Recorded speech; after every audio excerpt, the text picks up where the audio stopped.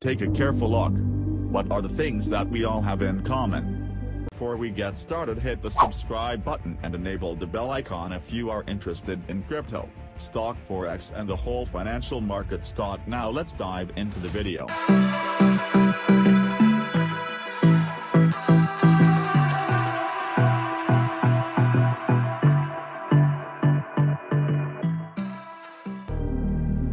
Money is so integral to our society and our global economy that its true nature remains a mystery to most. This is the story of money, perhaps the end of money. As we know it, no matter how fat your bank account or how thin your wallet, to us, it's all cold, hard cash.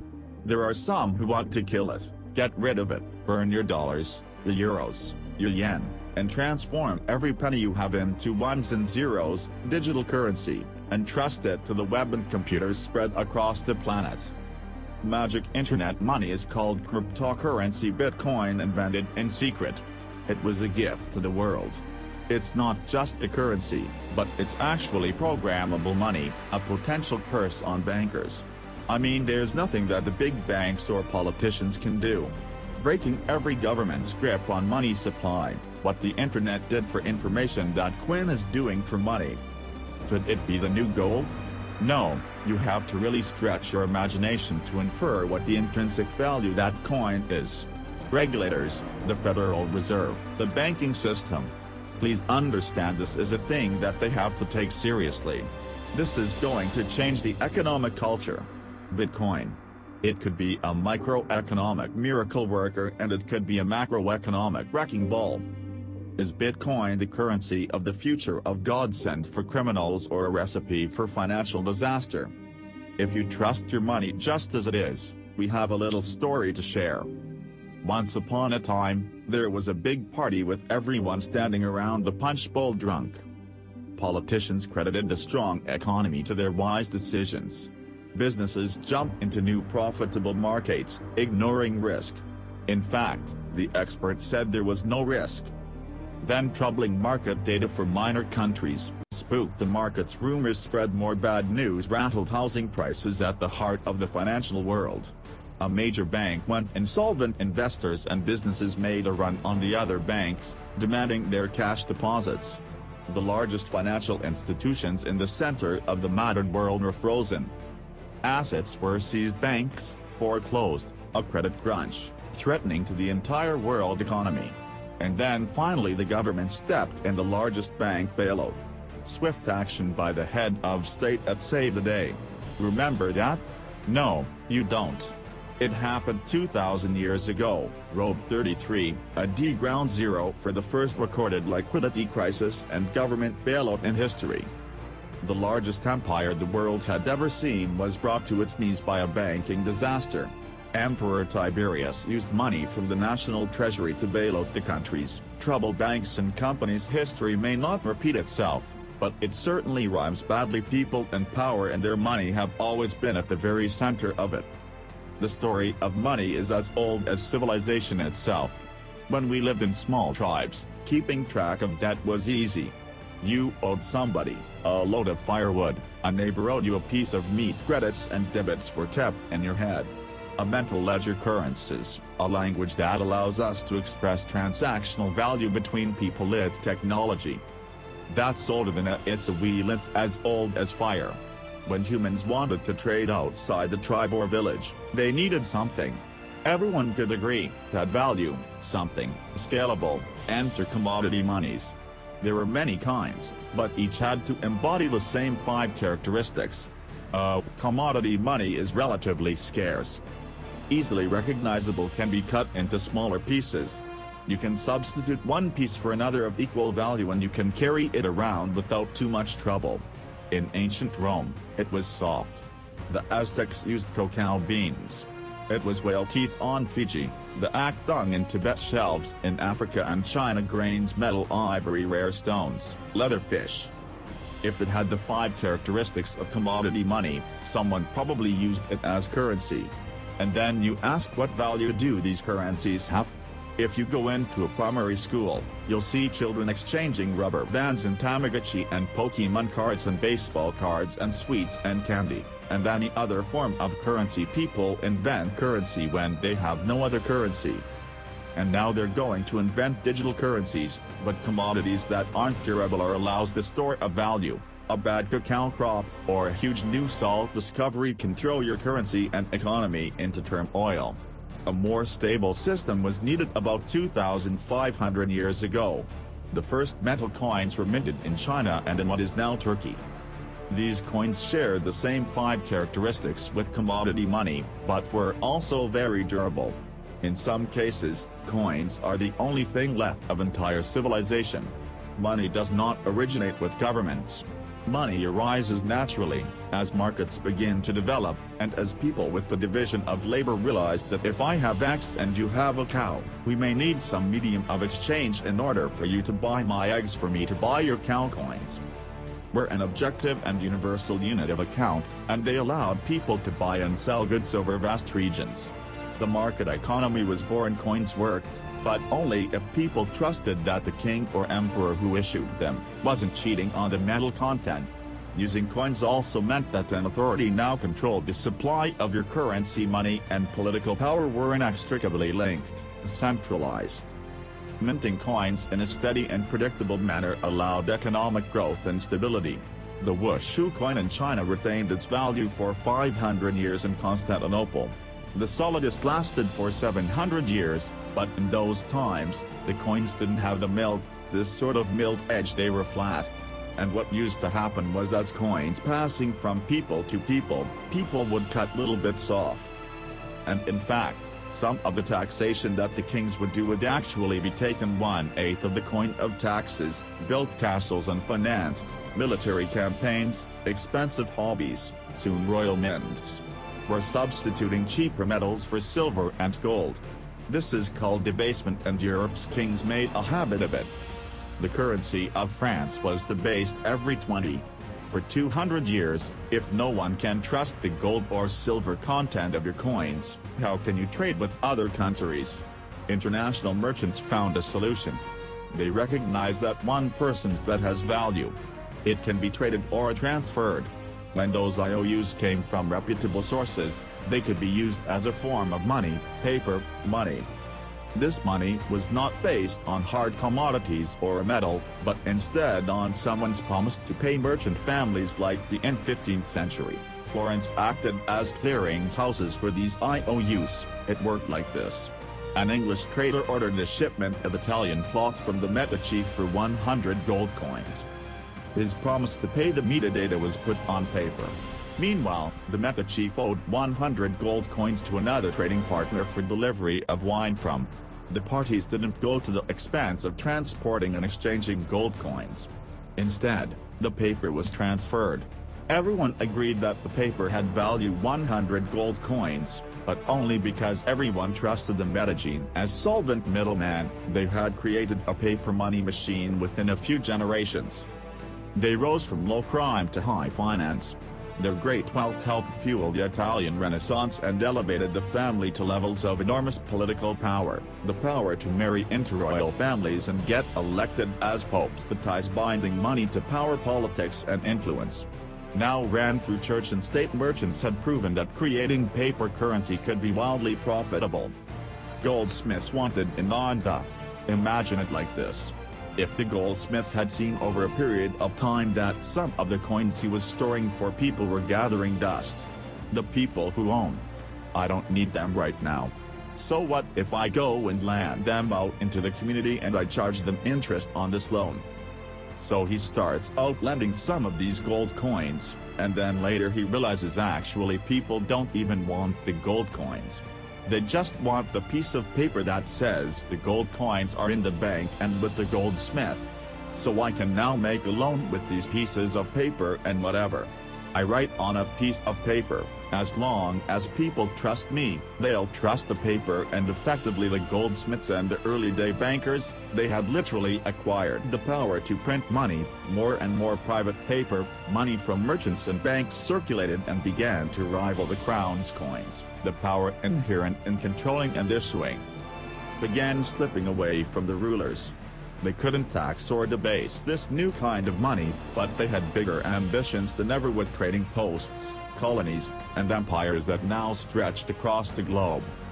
For centuries, European countries would take turns, building massive fleets and waging war on each other to rule the world. Government wanted to take these people's money in order to finance its wars. That's essentially the history of money. Money and warfare go together. War is expensive. 1 year's income tax is simply. Kings and queens had to borrow money against future taxes. They needed a groundbreaking financial innovation: government bonds. The loans came from rich merchant families and goldsmiths, who by now had become powerful financiers and bankers. Sovereign debt and deficit spending had been born. In 1694, the Bank of England was established to fund the war against France. England's central bank was privately owned and granted the monopoly to issue banknotes, paper that could be redeemed for an equal amount of gold from the government coffers. The central bank soon also managed the entire debt. Money has been a tool of sovereignty for centuries. Being able to issue currency, gave you the power, but it also gives the value to that monetary supply by backing it with the force of state, with essentially the debt of state. When the US won independence from Britain, the first article of the new constitution gave Congress the exclusive right to coin money. This currency's value was tied to gold in government vaults from 1781 until the Panic of 1907. The financial system of the US was an economic petri dish: brief central banks, state banks, private banks, private currency, government currency, depressions, strong growth, recessions, regular boom and bust cycles. The long term, as far as capital's concerned, people want predictability. People want stability. From the back of that, they can plan that very hard to plan in the long term with such a level of volatility. In 1913, bankers and politicians decided that it was in the country's best interest and theirs to have a permanent central bank. They created the Federal Reserve. Among its jobs, expand or contract the supply of a single national currency. The Federal Reserve note, the dollar, was tied to gold, and strategic control of it would avoid booms that lead to busts. At least that was the plan. Then came 1929. The Great Depression would have a profound effect on monetary policy worldwide. I shall ask Congress for the one remaining and don't make the prices pay Paul soon. The Fed had printed nearly all the money it legally could to pump life back into the economy. It needed gold to fire up the mint. So in 1933, President Roosevelt issued a controversial executive order forcing all us citizens to sell their gold to the Federal Reserve at a fixed price or go to prison. The Fed offered far more cash to foreign governments for their gold. Many jumped at the offer. Gold floated and dollars spread across the globe. World War II devastated nearly every major, except the United States. The military and industrial juggernaut emerged as the global financial superpower. The dollar had become the world's most stable and trusted currency. Other countries pegged their currency to the dollar, which could still be redeemed for gold. In fact, the US owned more than half of the world's gold reserves in the next few decades. More dollars flowed to foreign countries. Governments began to basing their coins with cheaper metals and printing more of their own currency than they have in gold. The bond between precious metals and paper currency was cracking. This is a 1966 50-cent piece. It was the last coin in regular circulation in Australia to contain silver, and it contains 80% silver. So in 1966, this was. Nowadays is $8 roughly in silver alone. By 1966, foreign nations had had enough of the US collecting gold and printing cash, and they had more value in dollars than the US had bullion and its vaults. They demanded gold in return for their paper dollars. Arguments about the value of the dollar versus their currency ensued. In 1971, President Nixon settled the matter. He severed the United States currency from the gold standard. I have directed Secretary Connolly to suspend temporarily the convertibility of the dollar into gold or other reserve assets, except on amounts and conditions determined to be in the interest of monetary stability and in the best interest of the United States. Never again could anyone legally demand us government gold in exchange for paper, for better or worse. The dollar was now backed solely by the full faith and credit of the United States government. The wealthiest nation the world had ever known would bet its future on a single word: trust. People have this mythology of money that is based on very little fact. And one of the nice things about Bitcoin is that it forces people to start to ask questions about the fundamentals of money. Bitcoin is an attempt to adopt the advanced computerized system that we have the internet resurrecting. What money used to be all about. I think our dollar policies, our monetary policies, our fiscal policies have absolutely created a nation of debtors, not just personal debt, not just corporate debt, but government debt. And you have to look at those all together as one big thing. What is the wealth of the nation? For the wealth of the nation is a gigantic hole of money that we owe to the rest of the world that is never going to be paid back today. The United States pays more than $400 billion in interest to its creditors. When a government spends more money than it collects in taxes, it simply borrows more, or it creates more. At one time, every piece of paper money was backed by gold. Remember, for every $20 bill, there was $20 worth of gold in a government vault. Not anymore. Today governments create currency by first creating bonds or treasury bills. These bonds are sold in the market, generating funds for the government that issued them. Large banks buy us bonds to flip them, selling them to the Federal Reserve at a profit. This is the magic money machine. You see, the Fed is America's central bank, but it doesn't have any money, no cash, on its balance sheets. When a bank buys a bond and takes it to the Fed simply says, "Thank you, Mr. Banker, here's the principal and some profit." New money isn't exchanged. It simply appears on the bank's accounts. Magic. For 100 years uncounting, the precise mechanisms of these bond purchases have remained a secret. Here's where it gets really interesting. The Federal Reserve is not a government agency. It's a private entity, and its shareholders are banks, which earn a dividend as much as $80 billion per year. Are paid out to some of the very same banks that sell the government debt to the Fed, which banks don't even bother asking. That's also a secret. In other words, the magic money machine answers to no one. The Fed also sets the bar for how much interest you pay for a car, home, or business loan. The Federal Reserve has been given the impossible task of trying to run the credit and monetary system, as though we are the Soviet Union. It's the central planner for the key aspect of capitalism, which is how money and credit is allocated. The Federal Reserve unbalanced, does not help the economy on balance. It hurts the economy, and it's bound to make mistakes. Even with the best of intentions. The Fed is also supposed to boost employment with low interest rate. Encouraging people and businesses to buy more goods and services. Governments getting involved in money is a good thing. And it's also a bad thing. It's a good thing because money is the arteries of the economy. The blood supply of the economy. Markets are subject to bouts of euphoria and despair, and it makes sense for governments to back currency and manipulate it. Moving the money supply up and down is the most powerful way to sedate that boom and bust cycle. Manipulating the supply of money has short-term and long-term consequences. Central banks aim to create new money carefully, strategically, and very, very slowly. Releasing more money into the economy causes prices to rise.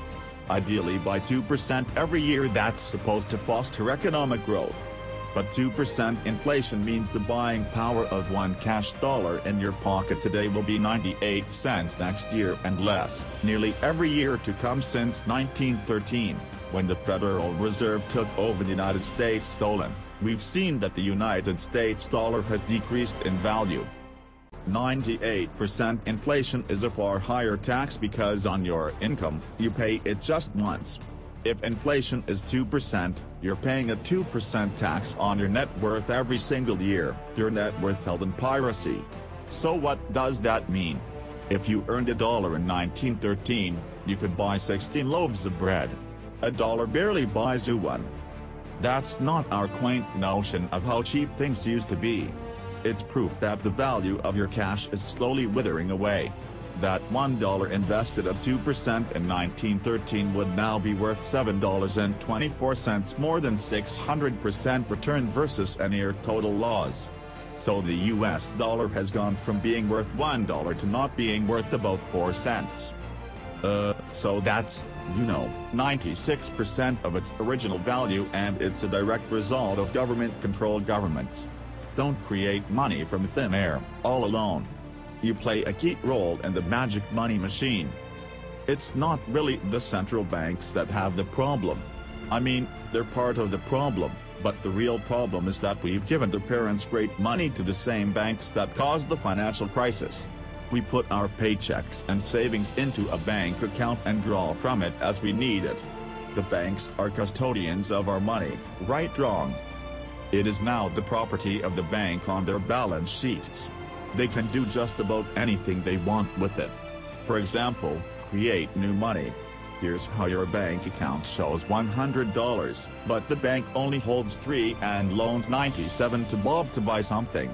In the bank's computers, you still have $100 in your account, but Bob now has $97 of new virtual money in his account. Just digits on a computer screen. There's no cash, no gold or anything else backing up the new numbers in Bob's account. Just his promise to pay it back. This is new money created as debt. When those $97 are spent, say in a shop, the shop owner deposits into another bank and it is lent out again and again and again. And each of these people have numbers in their accounts showing that they own this money. So your original $100 is multiplied. Now there are over $3,300 in the system. This process of loaning out far more money than a bank actually has as cash on hand is called fractional reserve bank. In the UK, 97% of the money that exists is just numbers in the complete system. And those numbers are created by the banks. Banks earn untold billions in interest every year by creating and lending virtual money. What's more, banks don't even need your deposit to create new money. If they consider someone credit-worthy for a loan, they can put new magic money into his or her account and start charging interest. So reports this talk about Bitcoin as as though it's the first digital currency, but actually we use digital currency. Every time you make a transaction through instant banking or through your bank card, actually it's not even just digital currency. It's digital currency that is created by the banks. Essentially, I have nothing. In other words, all new money is debt. This is a part of money creation that isn't taught in economics. Money in paychecks, bank accounts. Oh, that loan to Bob credit card debt, your home loan all began life as virtual money created by the banks. The entire system is based on trust. Trust in the bank, solvency, trust in the debtor's ability to repay their debt. If all bank customers demanded just 3% of their deposits right now in cash, this run on the banks would reveal the truth. Almost none of that paper currency you think is in your bank account exists. It never did. Remember the drunken party? Our financial crisis had everything to do with virtual dollars. To many people with very little income borrowed a lot of money. They could never repay, but the banks didn't care. They didn't have to. They quickly made and sold shaky loans to someone else for a profit. And I got them all, a flat line. Now selling bad loans was a good business until the whole thing blew up in the global financial crisis. The magic money machine destroyed 30 million real jobs. The United States alone lost $16 billion in household wealth. And the banks foreclosed on more than 1 million homes. Selling subprime loans and betting. They will fail may not be sacred, but it is lucrative as much as 1/4 of our best and brightest are being lured by the siren call of the money machine. Instead of science, engineering, or medicine, they chose a career playing with other people's money to get rich quick, very rich. And sometimes they take shortcuts by Anna Nicola. My ancestors in Greece. The corrupting influence of power, and nothing has changed in these 3,000 years. When you give control over massive amounts of money to a few individuals, they will take advantage of that control. Banks today are factoring in fines and money laundering and all the rules that they break into their cost of doing business. JP Morgan is today coming out and saying that Bitcoin is not a legitimate way of doing business. Banks today are tied into a system that is completely rigged to basically harvest money from the entire global economy and pump it into the hands of. Don't get consumed. The existing banking system is cozy. It's captured the regulators. It extracts enormous value from society without delivering anything in return. And it is parasitic in nature. The banks play a very pivotal role in an economy. You look at any successful economy. It has successful banks. There's a very close correlation with banking profits and the economy as a whole. In medieval Europe, a banker who couldn't repay depositors was hanged. Today that same banker would get bailed out, paid bonuses and enjoy some tax benefits too. To date, no senior US banking executive has been charged for selling the bad loans that fueled the Great Recession. In December 2014, just 6 years after the last banking crisis brought the world to its knees, a congressman snuck a last-minute provision written by Citigroup into a crucial funding bill. The provision allows the largest US banks to once again make risky derivatives bets with bank deposits, but no need to worry. If the banks implode again, lost deposits must be paid back by us taxpayers. Today's financial innovators package assets in ever more complex ways. Slicing, dicing, securitizing, always using someone else's money. They sell debt, transfer risks, leverage bets. That's what they call innovation. When you're talking about financial innovation, Bitcoin certainly is a very good example of innovation, but there's also been other innovations that people a bit closer to the world of finance would cite as good examples.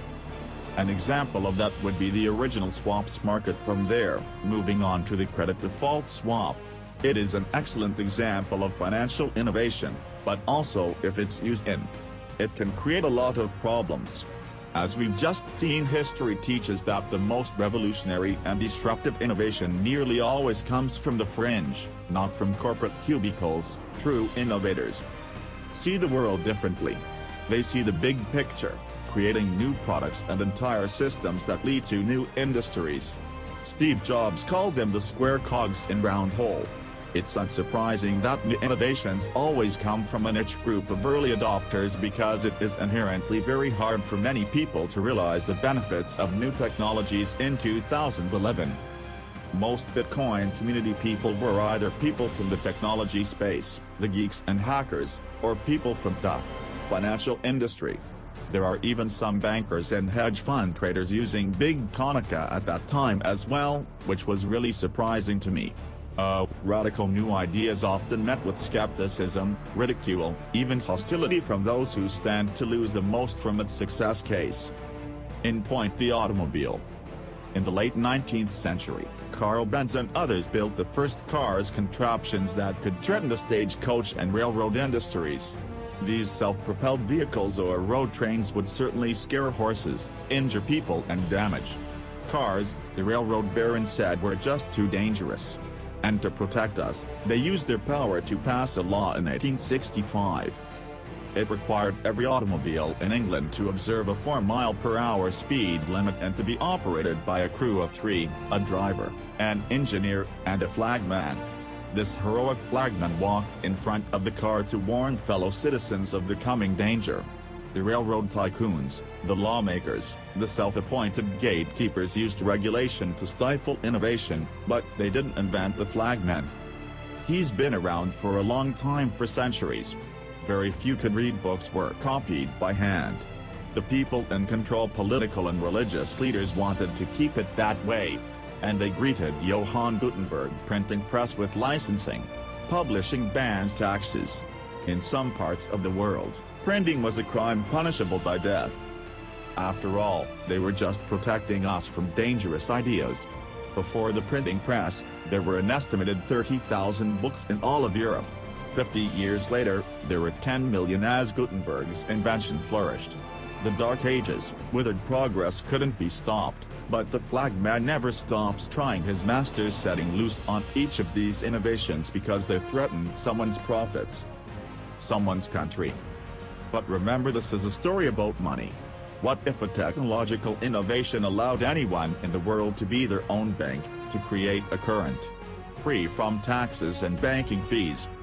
The U.S. Constitution forbids citizens from printing or minting their own currency, competing with or undercutting reliance on the U.S. dollar. In 1998, Bernard von Nothaus decided to test the resolve of the federal government. The Liberty Dollar was available on gold, silver, platinum, and copper. It was available in 3 forms, both in specie, in other words, golden, silver and paper as warehouse receipts, and in digital form. Obviously the government didn't like it. They arrested me and convicted me of counterfeiting, fraud and conspiracy. And I'm currently awaiting 22 sentence in federal prison. Lesson learned, is that a hacker's convention? And now though, there was a young hacker there who used the alias, Satoshi Nakamoto. And he talked to a friend of mine and he identified the Liberty Dollar, and me, as inspiring him to create a new currency. Bernard von Nothaus's arrest for creating private money may also have inspired Bitcoin's inventor to keep a lower profile, publishing the invention under an alias and vanishing. Pardon me, is interested to know like who Satoshi is. Maybe that's part of the mystique of the. It's completely irrelevant to the functioning of Bitcoin because we have the code to read. But it would be kind of fun to know who is Archimedes, who is Euclid. We don't know. We don't know if Euclid was one person or multiple people, and you know what? It doesn't matter. And geometry works, whether I know who Euclid was or not, whether Euclid was a moral and good person, or whether he was a corrupt plutocrat and a bastard. Science and mathematics, essential truth that stands alone, irrespective of its inventors and irrespective of their motives. Well, Bitcoin is a system based on mathematical truths, and these mathematical truths stand alone. We can read the source code in Bitcoin and understand it, and it will be true whether Satoshi Nakamoto was a man, a woman, a collection of individuals, a government agency, or aliens from the future. Bitcoin is digital currency in computer software. Capital B. Bitcoin is the shared code that creates a global payment network. Using computers connected to the internet. Bitcoins are virtual currency, digital money created, stored and exchanged on that network. But unlike virtual dollars created by a banker, this new currency was created with math by an anonymous inventor. Bitcoin is an open-source software protocol. Like much of the code supporting the internet and email, open source means everyone can use the protocol. No one person or company can control it. Every change to the software is public, open and transparent. The code was first developed by Satoshi. Then there were dozens, now hundreds of programmers, constantly collaborating to improve Bitcoin's features and secure. So what makes Bitcoin a breakthrough? It tackles an ancient human dilemma and solves a computer science problem. Any shared information or data can be flawed, corrupted, anything can be faked. How do we know that what we're receiving can be trusted in our traditional mindset? It's very important to know who is behind this currency because their reputation is significant in knowing that our funds and the true wealth is actually safe. In finance, we rely on trusted third parties like banks, credit card companies, remittance services. They keep track of money as it moves from one account to another, and they charge us handsomely for it. We trust that their digital ledgers of credits and debits balance. A financial system that cuts out these middlemen could be cheaper and more secure, but Bitcoin is digital. Music and movies are easily pirated, copied, stolen. How can a digital currency retain value? If anyone can make 1 million copies? The answer is at the core of Satoshi's invention. A Bitcoin is not a file on a computer. It's an entry in the publicly distributed database called the blockchain, just as the metadata kept a ledger of credits and debits. Today's banks record each transaction as a plus and minus in their ledgers. Now we call them databases. Bank accounts are replaced by a digital wallet that you alone controlled. Bitcoin's ledger is the blockchain, a record of every Bitcoin in existence and every Bitcoin transaction ever made. It always balances because no Bitcoin never leaves it. when a Bitcoin is sent from one digital wallet to what they are really sending is control over that part of the database code. That is a unique key. Well, the new owner, as the network processes transactions, it constantly synchronizes the one ledger across the global network.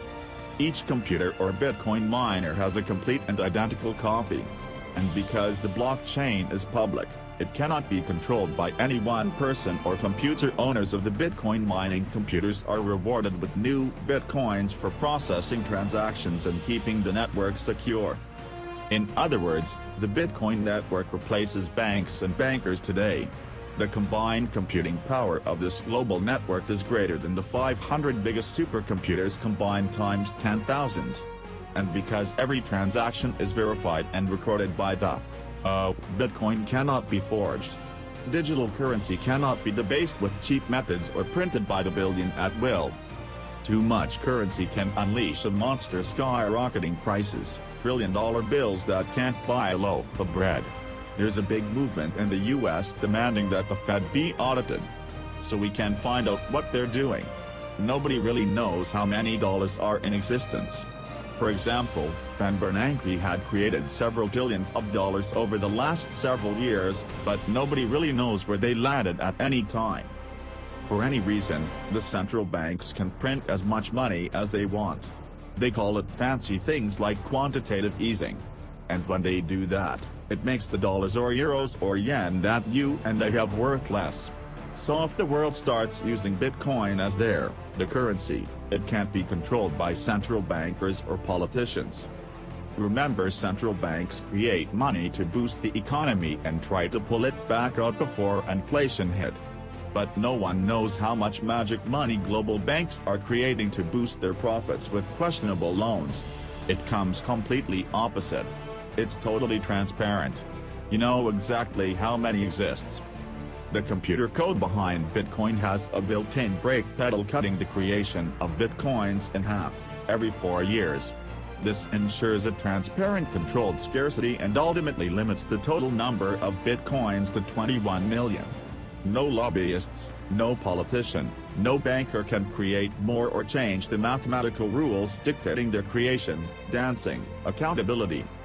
And that is the things I think is most exciting about Bitcoin, and the technology behind it is not so much that it will supplant the dollar or that it will supplant governance itself, but that all of a sudden there's a competitor to government, and that government itself now needs to look over its shoulder more than it. This new digital currency can be purchased online with a credit card or in person with cash. And it has the 5 key characteristics of money, but is it a store of value? Is it stable, or will it diminish over time? Like a commodity rendered useless or a crop that fails? The ultimate power of a cryptocurrency is unleashed by mainstream adoption and an ever-growing volume of transactions with Bitcoin. The currency has been cracked much more slowly than other currencies. And the effects of that has been turning into what is essentially a spectrally sub-asset. If you ask a lot of Bitcoin enthusiastic whether they're spending the currency, they're not. They're sitting on it and waiting for the price to go up. It isn't a currency if you don't use it to pay people. The point is, the average person is quite happy to walk into a bar and hand over, a $5 note in order to drink. So you got to realize that most people are happy with the money system they have. If most people are happy with cash, they're in love with plastic. In the US, 2/3 of in-person sales are done with debit or credit cards. That plastic is a 60-year-old technology created by a middleman, never designed for the internet. Each transaction requires personal data like your name and address. Credit card databases are regularly hacked with fraudulent purchases charged to your account. Criminals buy and sell stolen credit cards by the thousands in dark corners of the internet. In some parts of London, 1/3 of all online credit card transactions are fraudulent. Card issuers don't hold you responsible for fraud. But protection comes with the price, 2 to 4% in fees. That's $50 billion a year. The issue with credit cards from a merchant's perspective is there's a lot of risk. If they take a credit card, there might be a chargeback. There might be fraudulent purchases. In fact, there's hundreds of billions of dollars every year. and fraudulent purchases. Oh, Bitcoin purchase is done for pennies, but there are no protections. If you lose your passwords or are fooled into paying the wrong person, you can never get your money back. It is like digital care for a seller. This means no chargeback risks for an e-commerce company like Expedia, or overstock cutting credit card fees can double their profit margin. You could not miss the points more effectively than by thinking of Bitcoin as a currency and payment network that will make shopping easier for the first world. Bitcoin is about everything else. Everywhere else. There are 2.5 billion people without a bank account with Bitcoin. A mobile phone with an internet connection is now a bank with access to the global market. What happens when Bitcoin services and infrastructure and Bitcoin wallets and payment processes start going into these countries? These people will be able to gain benefits from trade, where they could not previously. These people will be able to send money home. Oh, international remittance, which is one of the major pain points of the current financial system. Yeah, if I say on $100 with bonds is going to cost me 20%, Western Union's going to cost 10%, other options that are competing Western Unions, too, going to be about 5%. And if you're sending to really remote areas, going to be anywhere between 15 and 30%. So in terms of money, ribbons is it's going to be a game changer using Bitcoin. You do not need a bank account. You just need an internet connection and a wallet to get set up. It's a tool to give people an access into the global ecosystem and give them a promise for an economic future, and specifically provide a way for them to not be dependent on a government that could shut down their bank accounts, or even could go into their bank accounts and take out finances. Goldman Sachs came out with a report and they basically looked at peer to replace all transactions globally. So FX bank-to-bank transactions with the Bitcoin product goal, and still charging 1%, mind you, it would save the global economy $200 billion. So not million, $200 billion a year in saved transaction costs, which ultimately goes back into the hands of the consumer. An international wire transfer can take up to 4 days, but yet the internet allows us to instantly and globally share text, pictures, videos, anything digital. Why not money? Money, which we now know only exists as digits in a bank's database. Wouldn't it be great if you could send Bitcoin transactions, just simply via tweet? For example, you would say at the end of money, $1 worth of Bitcoin. And so we build just that.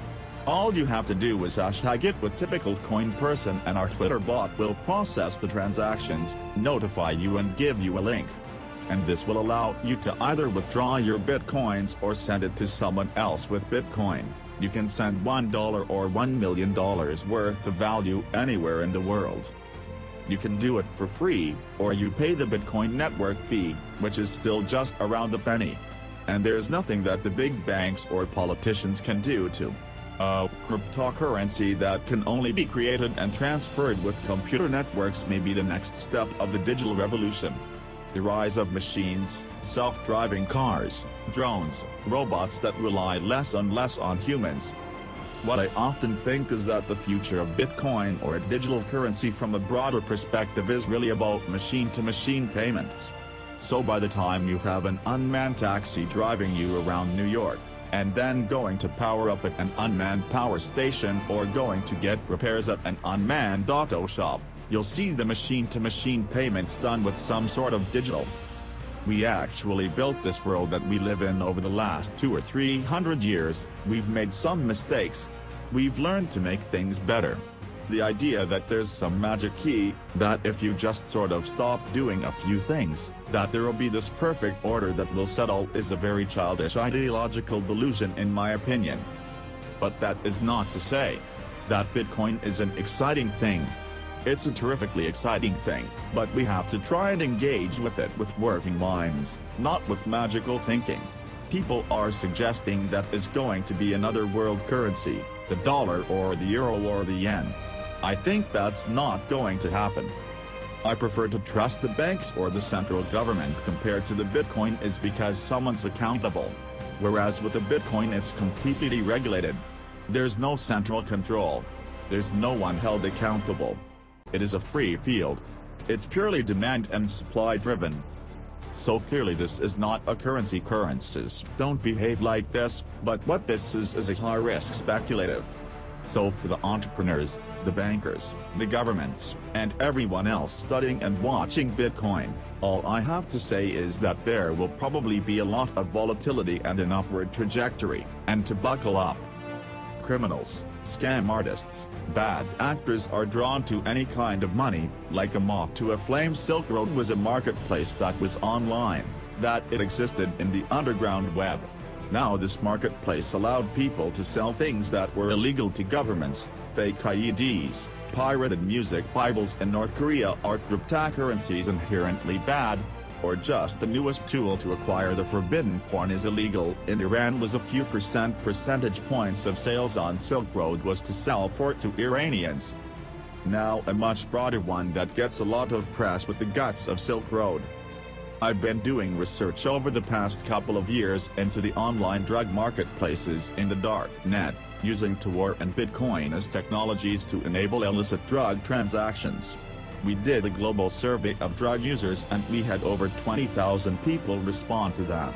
And the majority of those people were buying traditionally illicit drugs, ecstasy, cannabis. The FBI brought down Silk Road. It certainly hasn't stopped the trading of illicit drugs online. A lot of people want to criticize Bitcoin for being used for illegal things or things. But if you look at it, the most popular currency in the entire world for doing bad things, it's the US dollar. If you think of Bitcoin as a platform, instead of a currency, then you really begin to see the potential. It has the ledger which cannot be forged. It cannot be changed. And the universal accepted genius that will be Bitcoin technology forever, and they'll have applications for years to come. Creating a secure global payment system may just be the beginning. Patents, contracts, land titles, proof of ownership can be baked into Bitcoin, securely held in the public ledger. I read up more about Bitcoin. I play with the Souls card. I built some things that I realized this is actually a very, very powerful protocol. It's not just a currency, but it's actually programmable money. The digital age has fundamentally changed the world. We have embraced digitized music, film, medical records, communications, the internet. The free exchange of information and currency can fuel revolutions, help in a disaster. But our money is shackled to the 20th century, manipulated by governments and banks. The champions of Bitcoin ask us to imagine payments without a middleman, investments without a broker, loans without a bank, insurance without an underwriter, charity without a trustee, escrow without an agent, betting without a book record, keeping without an accountant. Global, secure, nearly instant and free. Is it fantasy or the future of money and common? I love Bitcoins. I'm really into Bitcoin whales. Satoshi Nakamoto. That's the name I love to say, and we don't know much about him, but he came to save the day. We don't know what a Bitcoin is. Fries. Usually the way people describe it is our digital cash. It's money we're holding. Internet con is you're going into the old blockchain, or I know you're going to rain gone array. The people like, oh, I love my bank. I'm like, y'all ask a banker. You know what? 2 + 2, it's like, well, I can tell you, but there's a feed down the road that will be told about the death of old Mount Gifts, about traders trading, alter coins and miners mining. Bitcoin is a new technology. I like to say, all of the convenience, none of the vehicles. Sorry, John, as you're going into the old blockchain coin, I know you're going to gonna rangle. Everybody knows. You know, when I go online and I buy like an old pair of socks, if I pay with a credit card, I'm just buying stocks. Right. If I buy those stocks with Bitcoin, it's a revolution. I am sticking it to the man. There's always people who are not ready to get into the new technology. You know, like when the internet came out, there was people going, no, I don't think he's going to be. And then he came out, people like, no, this isn't getting cash.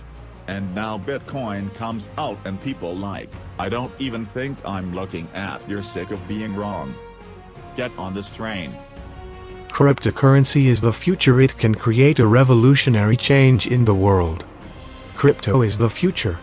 Digital assets are the future, because the new world is all about digital, so the cryptocurrency is the next currency.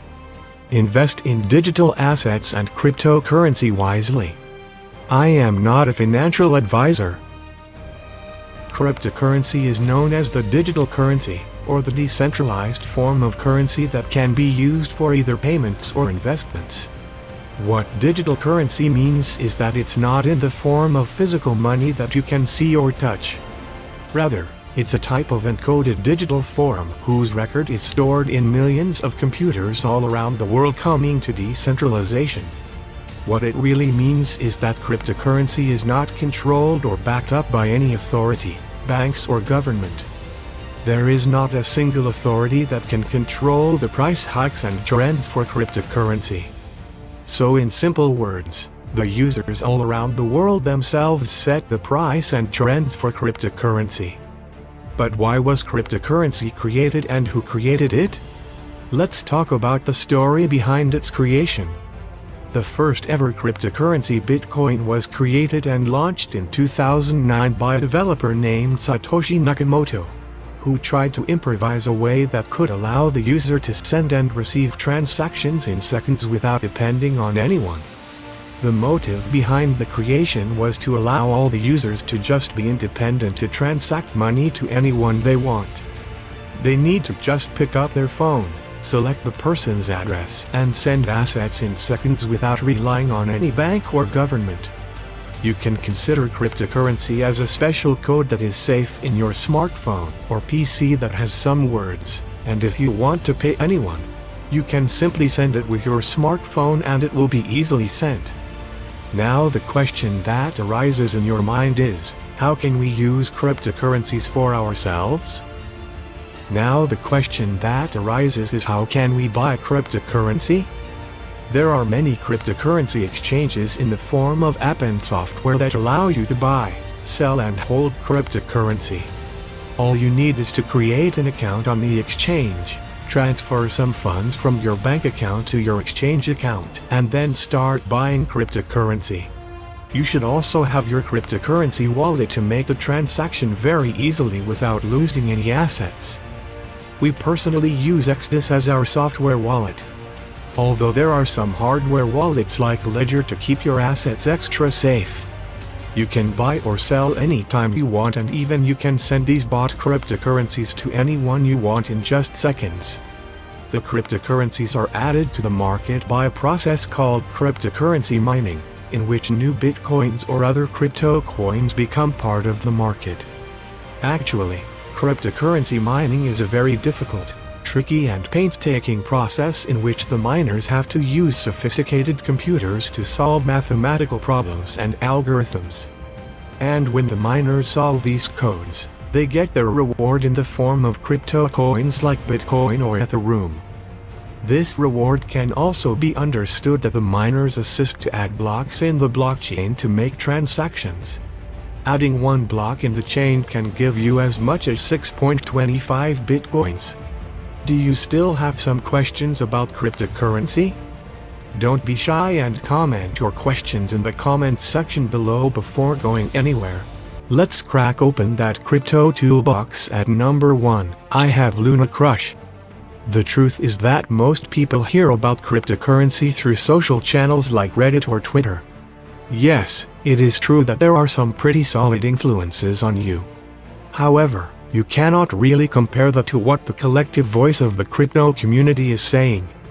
Luna Crush basically uses artificial intelligence, machine learning and all that great stuff together and organize information about different cryptocurrencies and make sense of it.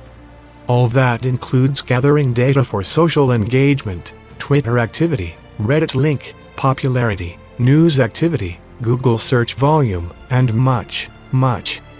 All that information is aggregated to give you a top-level overview of what the social sentiment really is for different crypto projects. Seriously folks, this tool alone will save you countless hours, flicking back and forth between different information sources. The crew at Luna Crush have developed 2 proprietary scores. The first is the Galaxy Score, which measures a cryptocurrency against itself. When it comes to community metrics gathered around this is honestly a really useful gauge of the overall health, performance and quality of a single project. The overall Galaxy Score combines the total score for 4 major performance indicators: a price score, which is based on moving averages and on market value, social sentiment. This is a percentage-based score, reflecting bullish versus bearish social posts. Then you have a social impact score, which combines the volume of mentions and the number of interactions. Essentially, this embodies the awareness of a project. Finally, a correlation rank is used by the algorithm to determine the correlation of social data to the price and trading volume of a coin. All of that is then combined together to give you the Galaxy Score for a project. In short, the higher it is, the better. The second interesting indicator on Lunar Crush is Ultra Rank. So when you think about altcoins from an investment strategy perspective, I bet most of you are trying to earn more Bitcoin. Even if that's not the case, you probably don't want to hold an altcoin. If you're losing versus just holding Bitcoin, Alt-Rank basically looks at a project price performance relative to Bitcoin, as well as community activity. When you layer those two things together, I found you get some pretty interesting projects popping on your. Honestly, there is a lot more to learn the Crush, and even better, it's entirely free.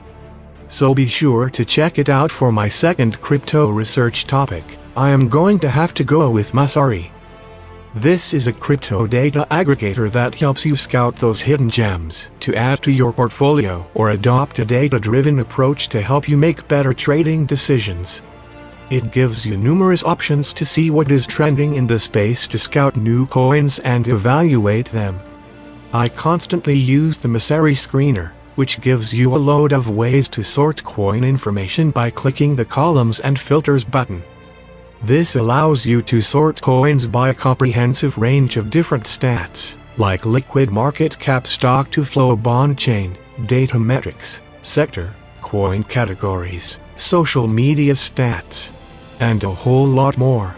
I don't think many people appreciate how useful it is to be able to sort different crypto projects by sector. That's all possible with just a few clicks using Messari. Yes, you can find all the smart contract platforms if you want, or all the stable coins, and so on. Give you a microcap gem hunter, you could say, hey, I don't want to see any project with a market cap greater than $10 million, and solely focus your research on this sector of the model. Another thing I find really useful with Messari is its attempt to cut out wash trading volume. This is done by Messari building a list of what they deem the 10 most trustworthy exchanges in crypto and reporting volume from these exchanges separately. Basically, there are almost infinite ways to slice and dice the data in Messari. I use it to help create that short list of coins in a certain sector. And with that risk profile, yes, you'll have to do deeper research for coins on your short list. However, being able to quickly screen up projects seriously streamlines that research process.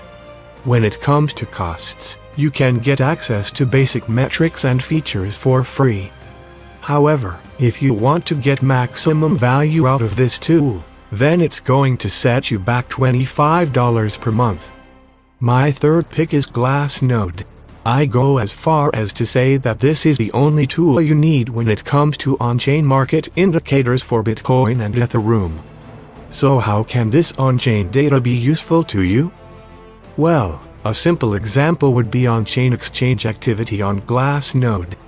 You will be able to see stats like the exchange inflow volume and how it compares to inflows for the last 24 hours or last few days. That's pretty useful information to know, seeing that most people send their crypto to an exchange if they want to trade it. Yes, there are a whole host of stats that I cannot get into in this video. But 7 numbers I like to look at is the number of new and active addresses. Thank gives me a great snapshot of what's happening in the wider crypto ecosystem. you can benefit from Glassnode for free. However, if you want metrics displayed over shorter time frames, access to Tier 3 metrics, and the shorter data lag times, then you'll want to pay $29 a month for the advanced version. Yes, a professional version is available for a whopping $600 per month, but I honestly can't see how people like you and me are going to get value from that sort of outlet. My fourth research tool has to be scaled.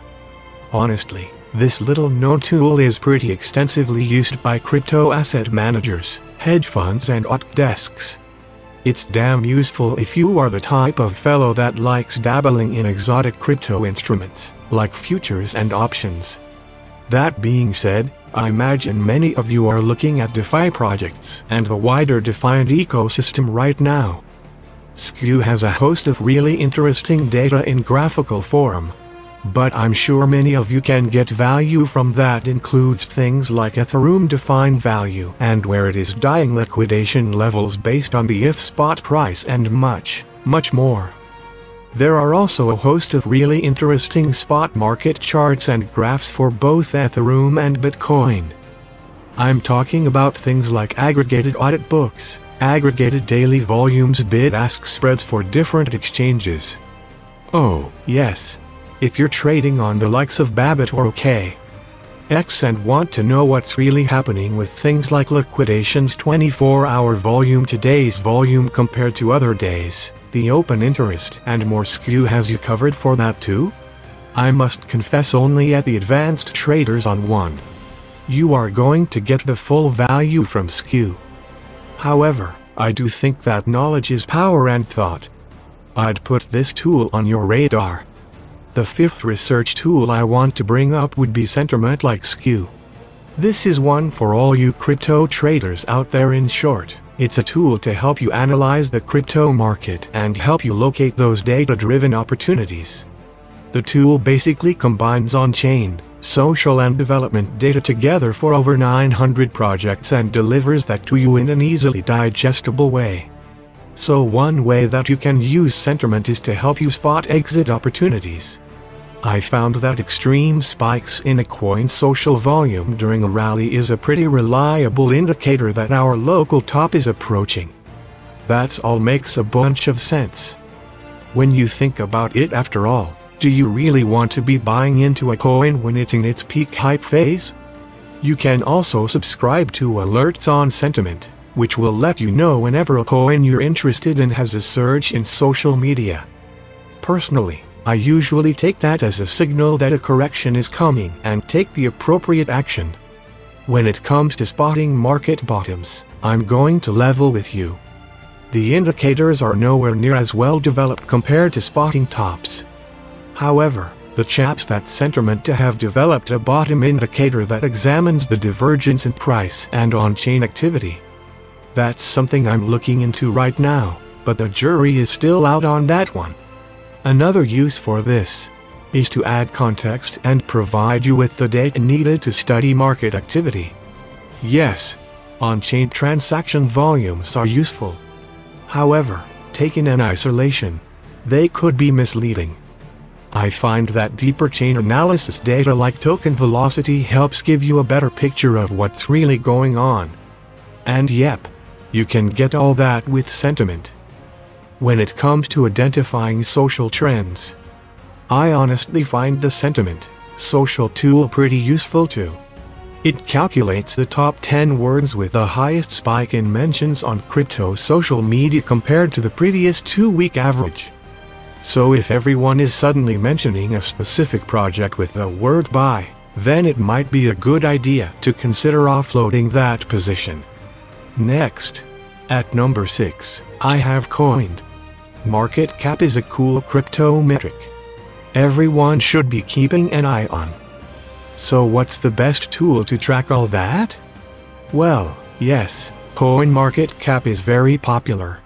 However, since Binance's acquisition of CMC, I've been using CoinGecko more and more. Here, you get access to practically everything that CoinMarketCap has to offer. However, there are a few advantages I want to quickly go over. The first is a user-generated sentiment poll. That's pretty damn useful for working out how people feel about a coin on any given day. Secondly, CoinGecko also has more detailed social stats for the likes of Reddit, Twitter, and Facebook. You can use all that information and combine it with that market cap data to get a better feeling for those that want to check up and see what a project's developers have been up to. CoinGecko also has you covered with developer data on things like merged, pull requests, contributors, commerce activity, and more. Oh, and speaking of market cap manipulation is also a problem plaguing the crypto space. The chaps at CoinGecko actually have their own unique screening methodologies that try and filter out those bad acts. Basically, if coins are suspected of wash trading, then they're removed from the CoinGecko rankings. There are a ton of other useful features that have to leave until another day. But yes, folks, definitely check out CoinGecko.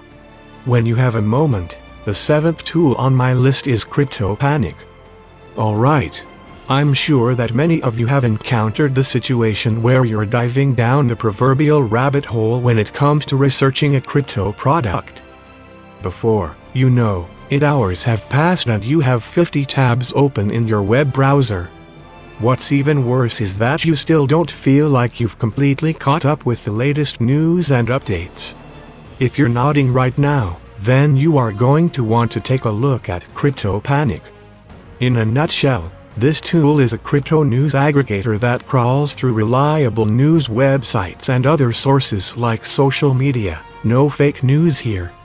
All this is super useful, as news does impact upon crypto prices, and understanding why a coin has made a big move can really help you learn what to look out for in the future. It's also pretty nice to know the reason why that altcoin you're holding has suddenly started blasting off.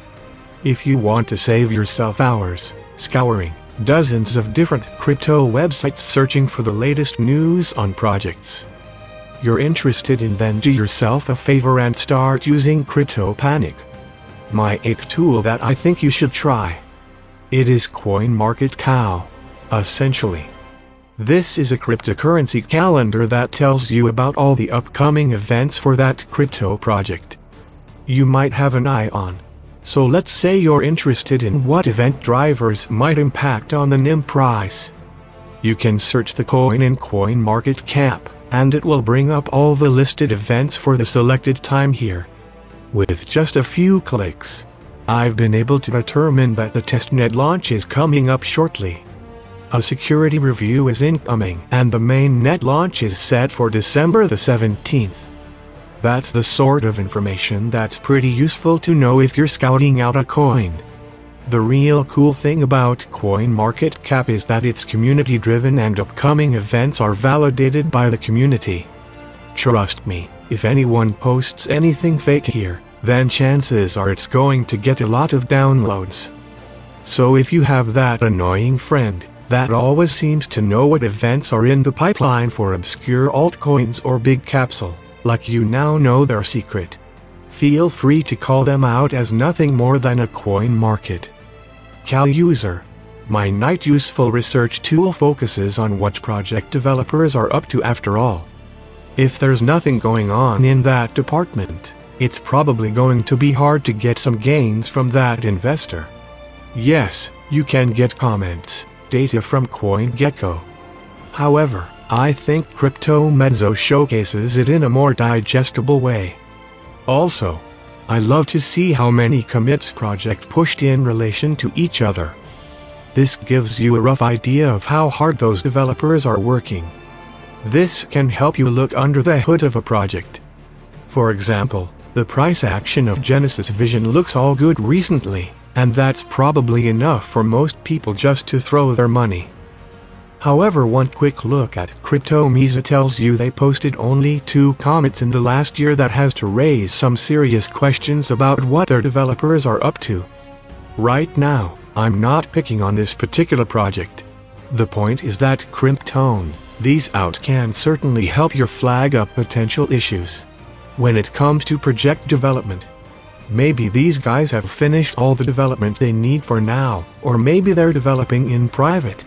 Either way, you should definitely be aware of how much development is actually going on in a project. And this is a great tool for those who are not developers to get a gauge of that. At number 10, I have CoinDance. Honestly, there's just so much data here. So if you're the type of person that wants to see the numbers for things like hash rate fees, mining, breakdowns, and more, then you might want to check this tool.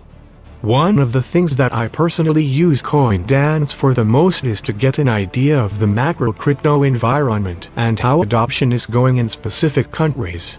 You can check that out here by looking at local Bitcoin's data broken down by country. Many of you will be aware that Argentina is going through some tough economic times right now. Interestingly, there's a distinct surge in local Bitcoin's volume of.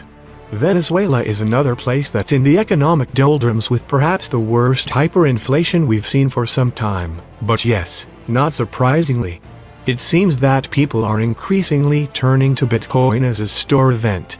If this chart is anything to go by, are they useful? Top-level stats include things like Bitcoin and blockchain search volume. If you see massive spikes in that Google search volume anytime soon, it might be a good idea to consider taking a bit of. If you're interested in crypto macro stats, then you definitely should check out CoinDance. I've only scratched the surface when it comes to the data available there, and we'll have to leave a deeper dive into it for another video. Alright, team, I think we're almost out of time for today and need to move on to my closing thoughts. If you have found this video interesting, make sure to like and share it with your friends. Stay tuned.